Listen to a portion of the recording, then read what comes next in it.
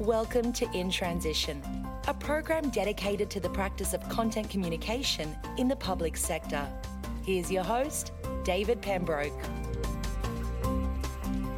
Hello, ladies and gentlemen, and welcome once again to InTransition, the podcast that examines the practice of content communication in government and the public sector. My name's David Pembroke, and thank you for joining us once again this week.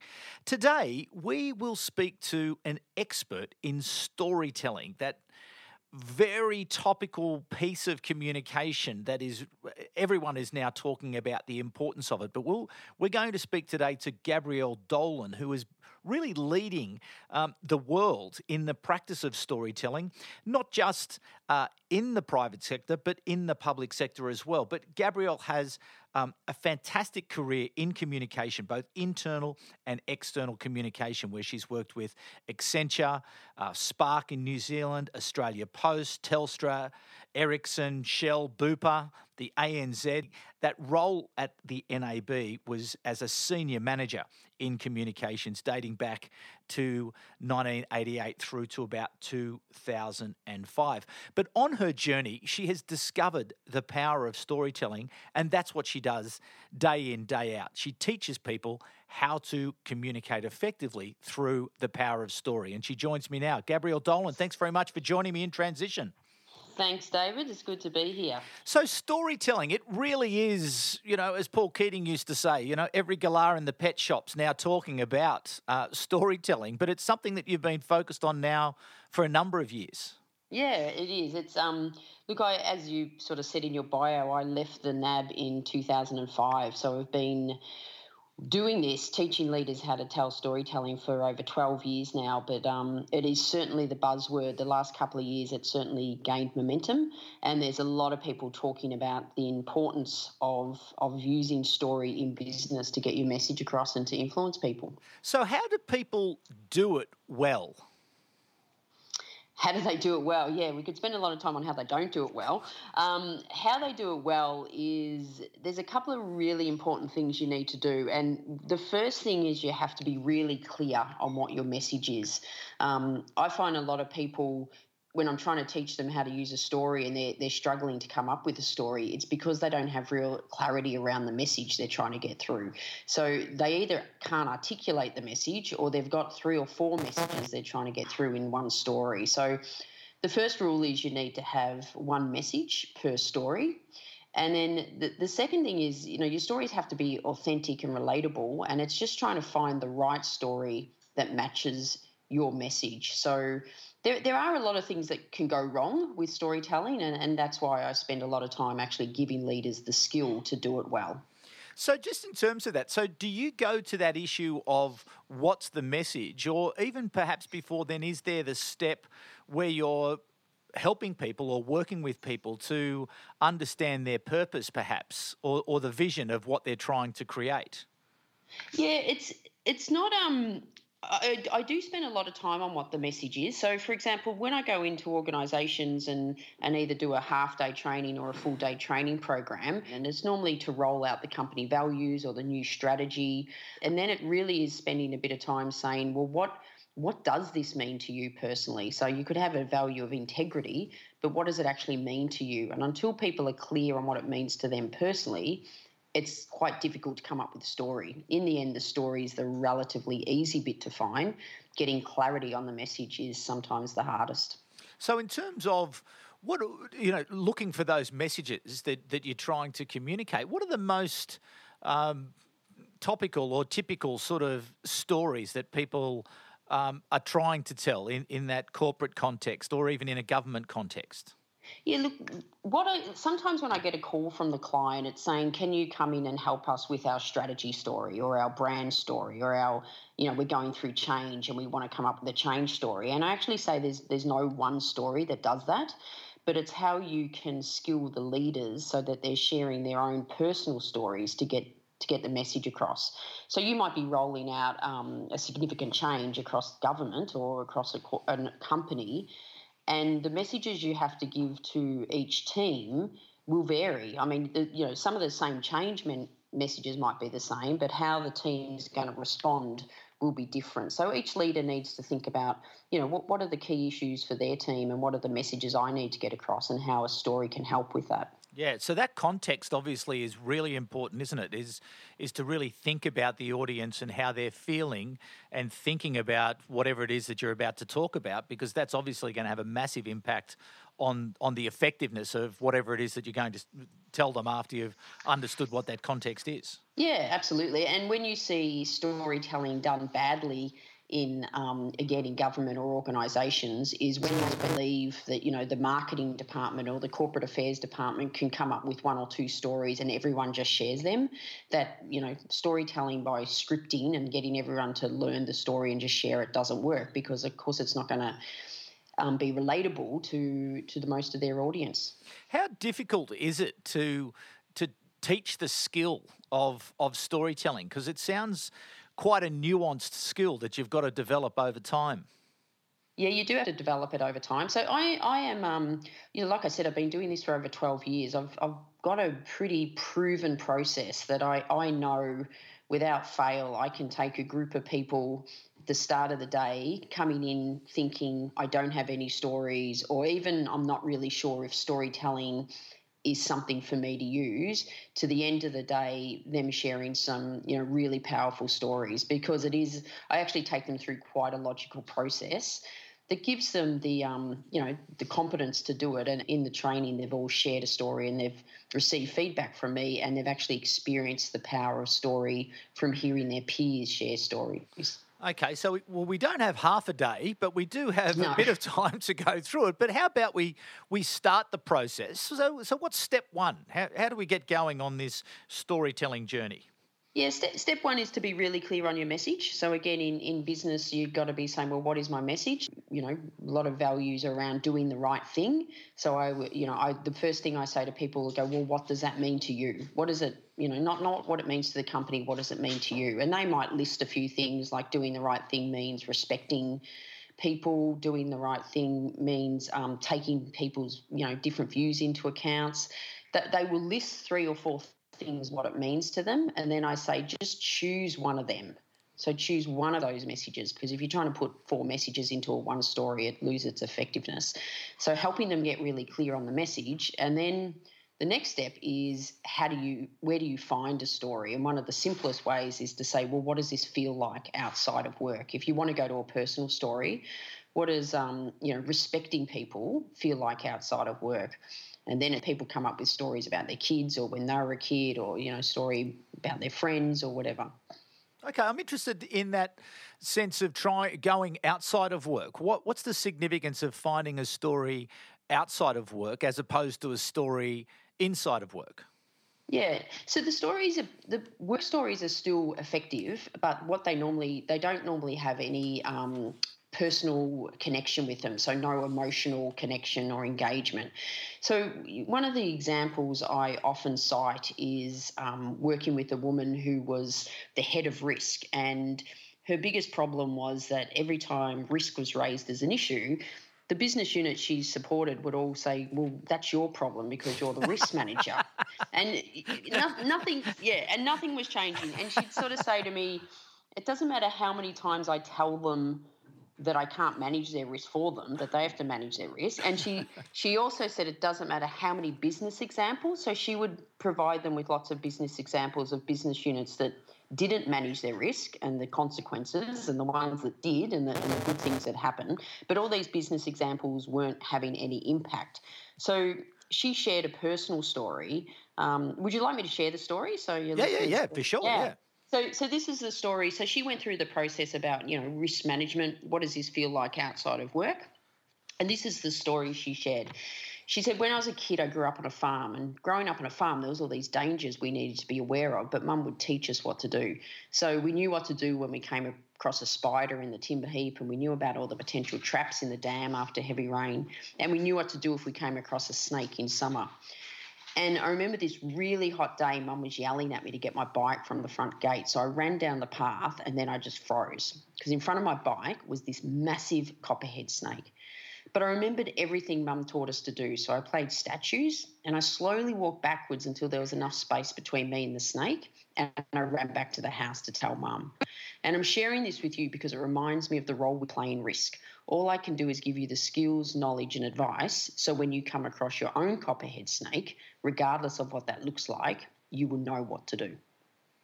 Ah, very good. Okay, Yeah. You've got me. Yeah, so the personal story, as opposed to all the logical business examples where it stays in logic, the personal story taps into a personal emotional connection, which helps the listener. As your listeners heard that, they might be thinking, well, does that help me understand the role of a risk manager better?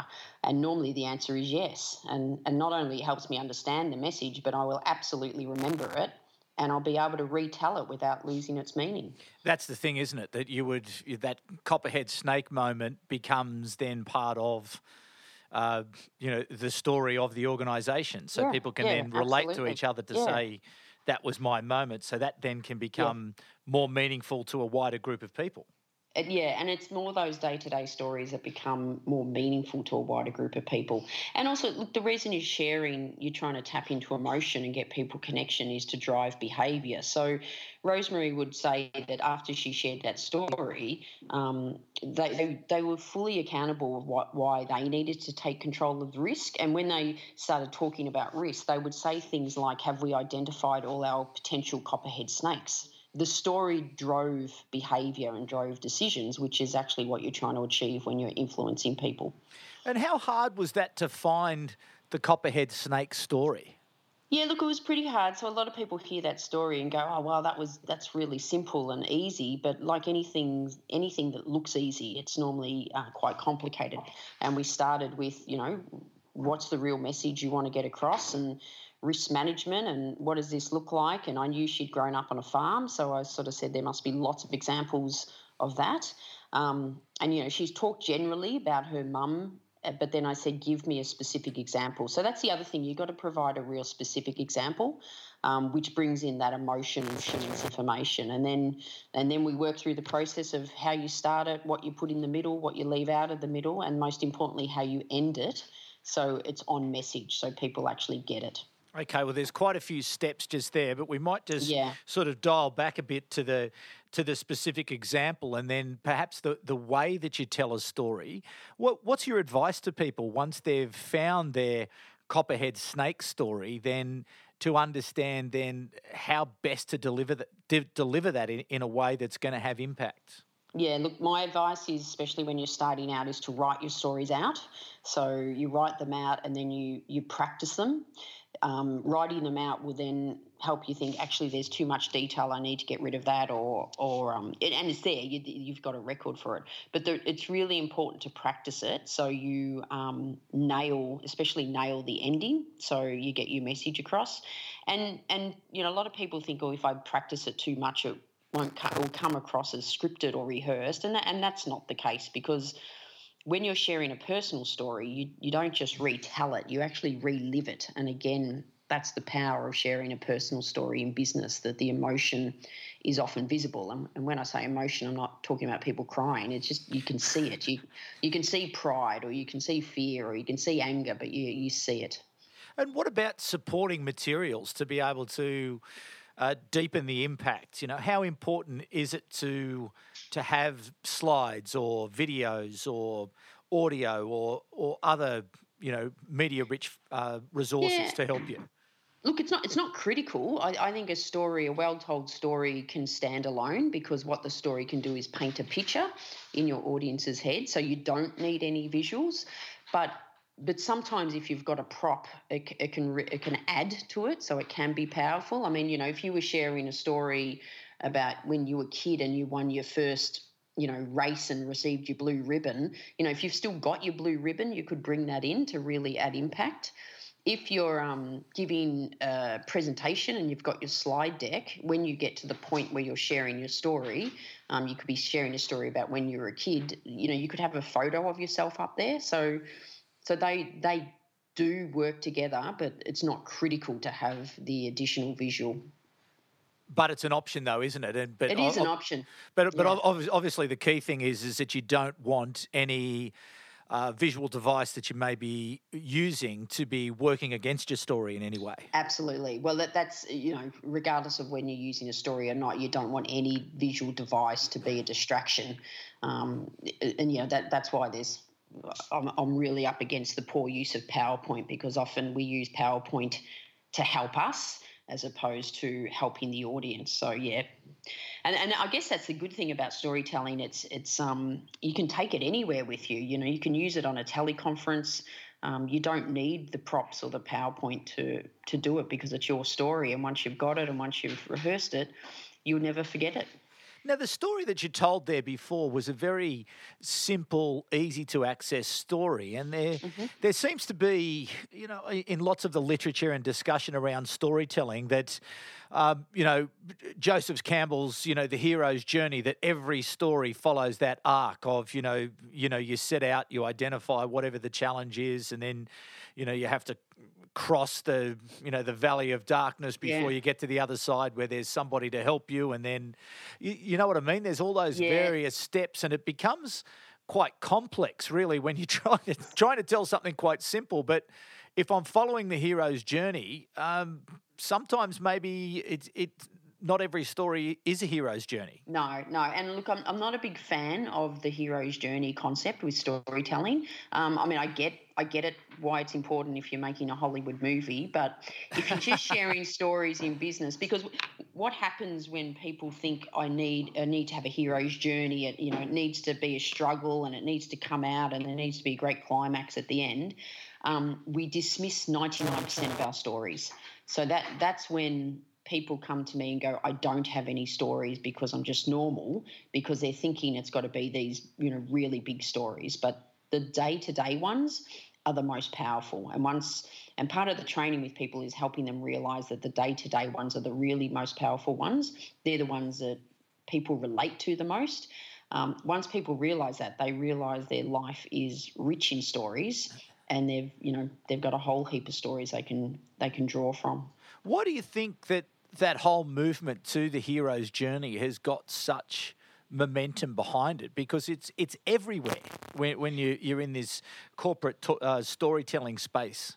I think because the hero's journey around storytelling has been around, it's been around for probably thousands of years, but it's also the process people follow when they're writing books or creating movies. So I think when people think storytelling, that's what they think.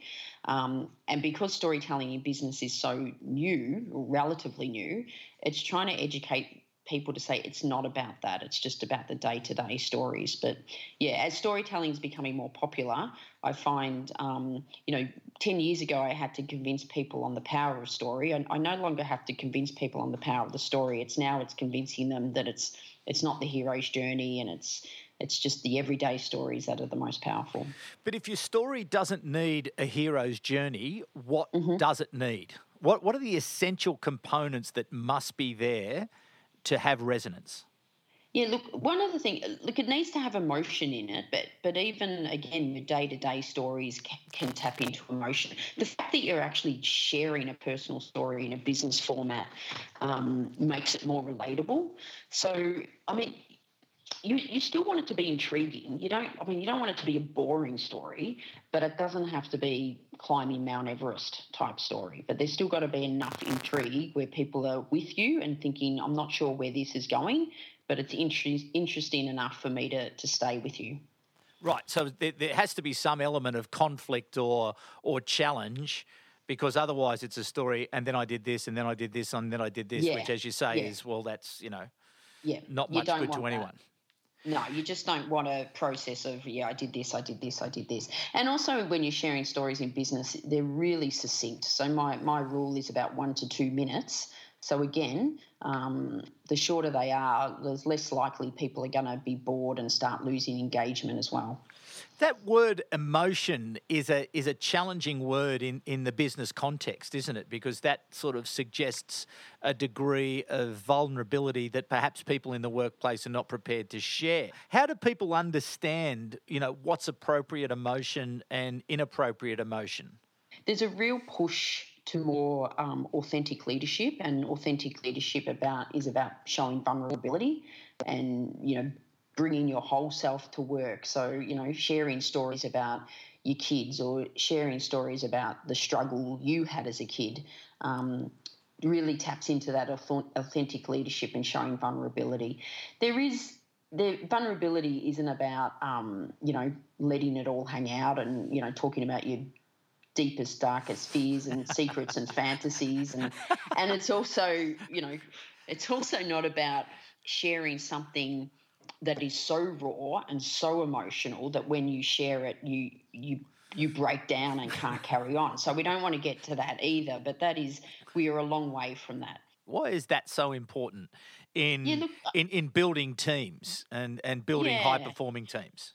Yeah, look, I think the days of the leader, because they're the most senior person, has to be bulletproof and have all the answers, is long gone. And I think, I talk about, I think Gen Y is forcing us to lead differently, and it's not just Gen Y, but we know people respond to vulnerability really well. It humanises leaders, and the more senior leaders get, the more they need to do this. So I was actually running a workshop last week, and someone said, what's this real push to showing vulnerability? And she's noticed the difference. And I said, well, have you started to do it? And she goes, yeah, I've started to show vulnerability and, use a little bit of self-deprecating humour, because every time I show vulnerability afterwards, people come up and say, I really related to that. And it was like, so she goes, I keep doing it. And I go, well, and that's the power of it.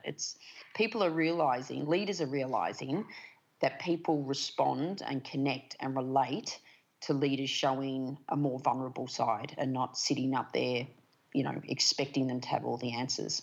From your experience, where would you say that we sit on the maturity scale in terms of a general comment about leadership and embracing this notion of authenticity, vulnerability, storytelling to create connection? Where are we on that scale? Look, it depends. It really depends by culture, and what I mean by culture is in the company as well as in the country. So I think Australia, New Zealand audiences leaders are well advanced on the authentic leadership space. They and I think again because the people they're leading are responding well to it. I find in some organisations.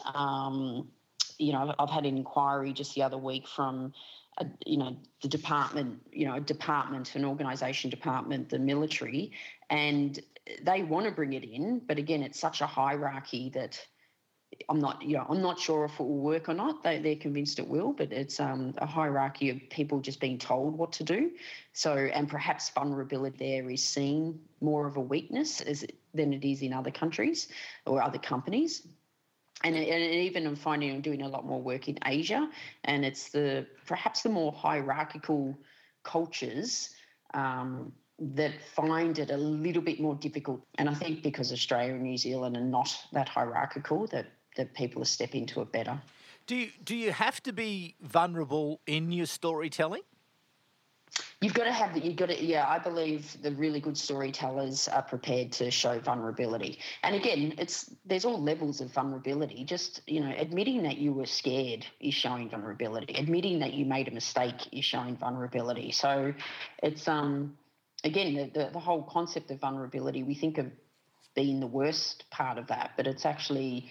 I'm a massive fan of Brené Brown, and she talks about vulnerability as our greatest sign of courage and strength to be able to show it. Yeah, that's that fantastic YouTube video, isn't it? Yeah. Yeah, absolutely. It's in I think one of the top 10 most YouTubed, or TED Talks, the top 10 TED Talks. Yeah. Yeah, and it is moving away, getting people away from the fact that not seeing vulnerability as a weakness, but seeing it as a strength. Now, you in a couple of your earlier answers, you made the point about the importance of a strong ending. Mm-hmm. Why is that so important?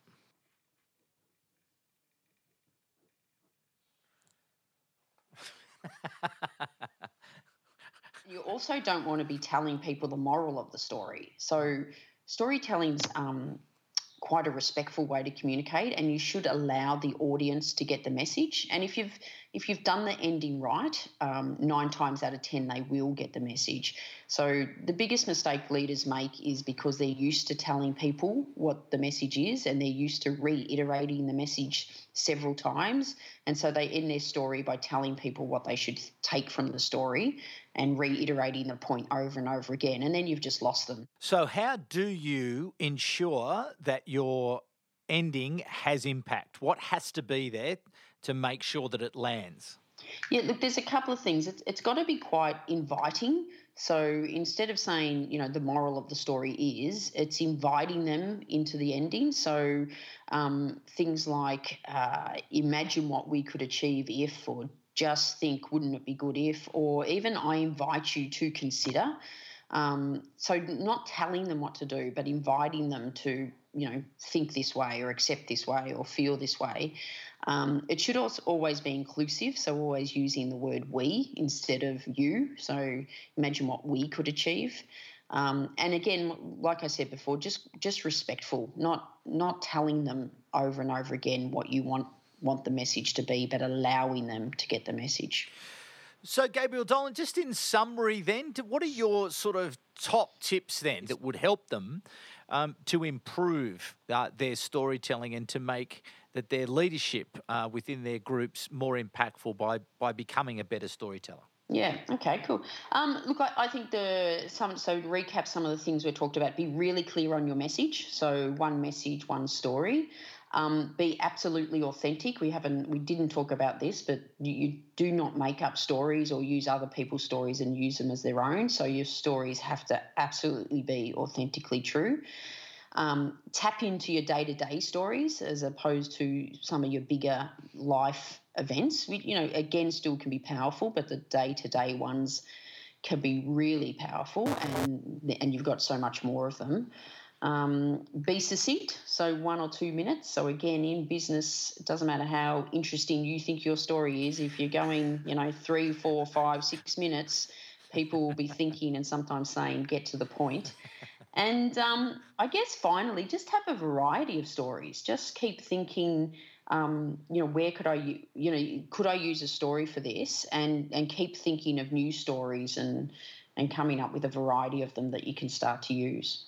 Fantastic. Well, Gabrielle, thank you so much for spending a bit of time with us today. And on behalf of the audience, can I thank you for that masterclass in storytelling? Because I think the more people understand the power of story in the way that they communicate, the more effective that they'll be in their jobs. And certainly in government communication, we need to become better in our communication to underpin a strengthening of our communities and to improve the well-being of citizens. So I think it's a skill that needs to be learnt. And I think that's another point I'd take away from the discussion, is that it's really a skill. It's not it doesn't necessarily, you're not born as a great storyteller. It's something that you can learn. Absolutely. A lot of people go, some people are natural storytellers. They're not. That's a skill they've invested in. Some are naturally better than others, but it's an absolute skill that we can all learn and get better at. Yeah, excellent. Okay, well, thank you very much for joining me once again. And to you, the audience, thank you very much for dropping by for a short part of your week this week. Fantastic conversation there, I think, with Gabrielle, and really so many valuable insights that you'll be able to take away and build in. And so why don't you just take a bit of time this week to practice? Next time you're going into a meeting, find a story, make the point that you want to make, and see how you do with that. And then try it again and again and again, because as Gabrielle's just pointed out, it is a practiced skill. So thank you. It's bye for now. You've been listening to InTransition, the program dedicated to the practice of content communication in the public sector. For more, visit us at contentgroup.com.au.